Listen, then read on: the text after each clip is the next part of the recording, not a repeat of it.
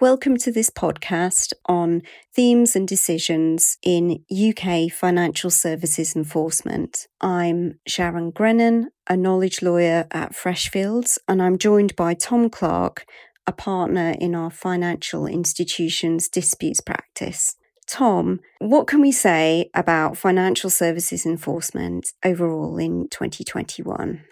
Thanks, Sharon. So the overall number in terms of monetary value anyway of FCA regulatory enforcement fines in 2021 brought the number back a bit closer to the levels we saw in 2019, but about the same number of fines as we saw last year.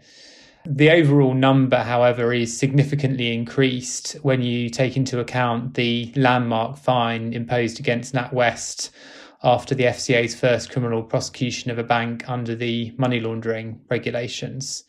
So financial crime has remained a big focus for the FCA, but we've also seen fines in other areas, familiar areas too, including market conduct and interactions with retail customers.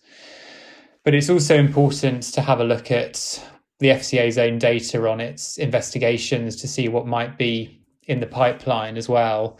So the top 5 cases at the end of the 2020-21 financial year is the same. So authorised businesses, as usual, are at the top. Then retail conduct, insider dealing, pensions advice and financial crime.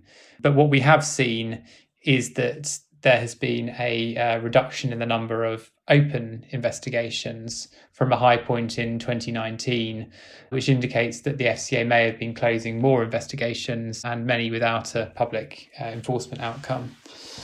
And just as a little footnote here, really, and if we're looking at the bigger picture, although we're going to be focusing today on the FCA's enforcement activity, we'd be remiss not to note that the PRA also imposed 2 penalties in the last year, including its highest ever fine in a PRA-only enforcement case.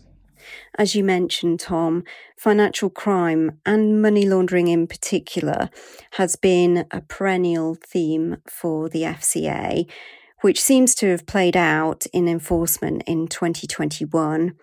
Tom, are you able to mention some of the key decisions and themes in this area? So financial crime is a perennial topic for the FCA, and last year was no exception. The key development has been the NatWest case, which is the FCA's first criminal prosecution of a bank, first prosecution for offences under the money laundering regulations, which I think is a really landmark decision and probably the most notable development that we're going to be talking about today. So NatWest pleaded guilty and they were sentenced to a fine of £264.8 million. The charges related to failings in the monitor of a commercial customer, which was a buyer and seller of gold. The failings included the adequacy of investigations into suspicions reported by employees and the bank's automated transaction monitoring system. This was, importantly, though, a case which involved actual underlying money laundering.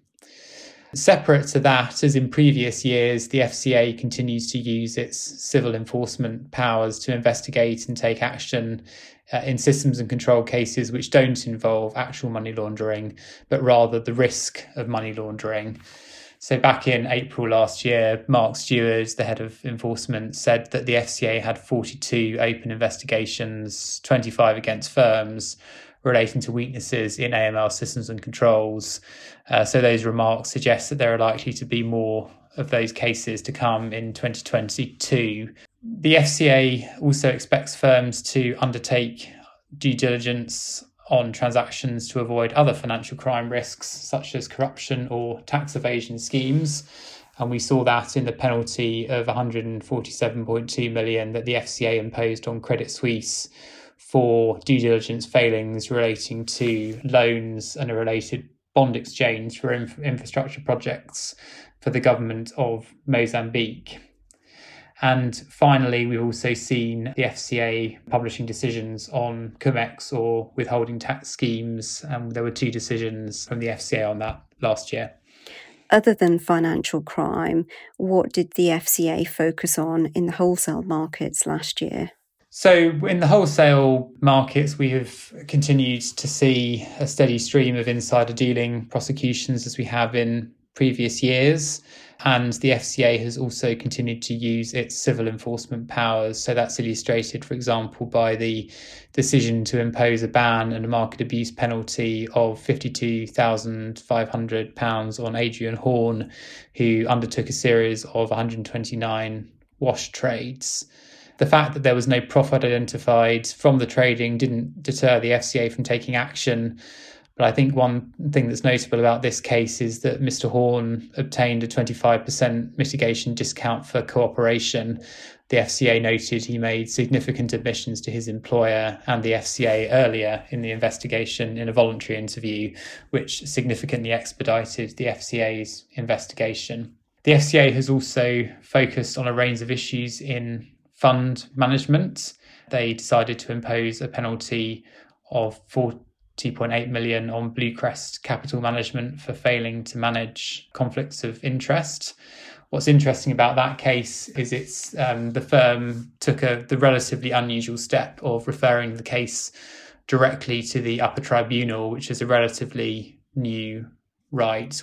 In another enforcement action involving conflicts of interest, the FCA fined JM International Management £9.1 million and Timothy Hayward £230,000. There is relatively limited public information on those cases pending the resolution of third-party rights issues. But as I said, the case particularly focused on management of conflicts of interest. Turning to the retail sector, in 2020, the FCA focused heavily on the fair treatment of customers in financial difficulty. What has the FCA focused on in 2021? So the FCA has committed to be more proactive in protecting customers and to use a range of tools to do so. In terms of enforcement, the largest outcome was a penalty of £90.7 million on Lloyds Bank General Insurance and other group companies for Principle 3 and Principle 7 breaches in relation to home insurance renewal letters. The FCA found that the wording was not clear, fair and not misleading, and that procedures to review the communications were not adequate. The FCA has also, over a number of years, focused on fraudulent investment schemes and obtained redress for customers where possible, and has also focused on tackling poor investment and pensions advice from authorised firms. Although the FCA aims to be tougher on financial professionals and keep them to high standards, the FCA faced a couple of setbacks in tribunal decisions in 2021. Tom, are you able to comment on those decisions? Yes, that's right, Sharon. Cut to two cases that have both gone to the tribunal, which have particularly focused on attempts by the FCA to extend sanctions for misconduct for those working in the regulated sector arising from conduct taking place outside of work. So the first case involved an individual called John Frensham, who was a financial advisor and was convicted of an offence that did not involve dishonesty, and the FCA decided to ban him from working in the financial sector. The offence involved abuse of trust of a child, and the argument was that that indicated there was a risk of abuse of trust in his work as a financial advisor. The Upper Tribunal determined that the FCA wasn't able to draw this analogy to justify a prohibition. Ultimately, a prohibition was imposed, but that was on the basis of the individual's concealment of a number of matters from the FCA and his conduct during the tribunal hearing, rather than any lack of integrity justified by the original offence. The other case involved an individual called Stuart Forsyth. The allegation was that he had shown a lack of integrity by deliberately allocating an excessive amount of his remuneration to his wife for administrative and other duties to reduce his own tax liability, and had concealed this from the Remuneration Committee, amongst other claims that were made. The Upper Tribunal rejected all of the allegations made, although they did acknowledge that the legitimate arrangement should have been better documented. What's also notable about this decision is that the Tribunal criticised the FCA and PRA for serious issues in their disclosure and other investigation processes. What are your predictions for enforcement activity going forward? So I think there's been a fair amount of consistency in the FCA's areas of focus in recent years, and I think we can expect that to continue, with financial crime, market conduct and consumer protection being likely candidates for fines this year. We may also, in particular, see more activity around fund management and pensions advice following the reviews undertaken by the FCA. The FCA published the policy statement on its proposals to move some decisions away from the RDC, and that has now come into effect. That may have an impact on the speed of contested enforcement cases going forward, because a number of supervisory decisions in particular now have been moved away from the RDC. But it should nonetheless be borne in mind that the partial settlement option has led to more firms challenging aspects of a case, for example, on penalty alone, through the RDC, where in the past they may have settled at stage one. In the longer term, it's probably also worth mentioning the new consumer duty that the FCA is considering imposing. And once that comes into effect, we may see more retail sector investigations and enforcement focused on that duty, and allegations that the firms in question may have fallen below the expected standard of care. Thank you, Tom. Thank you for listening to this podcast. You can find other financial services blogs, articles, and podcasts on freshfields.com.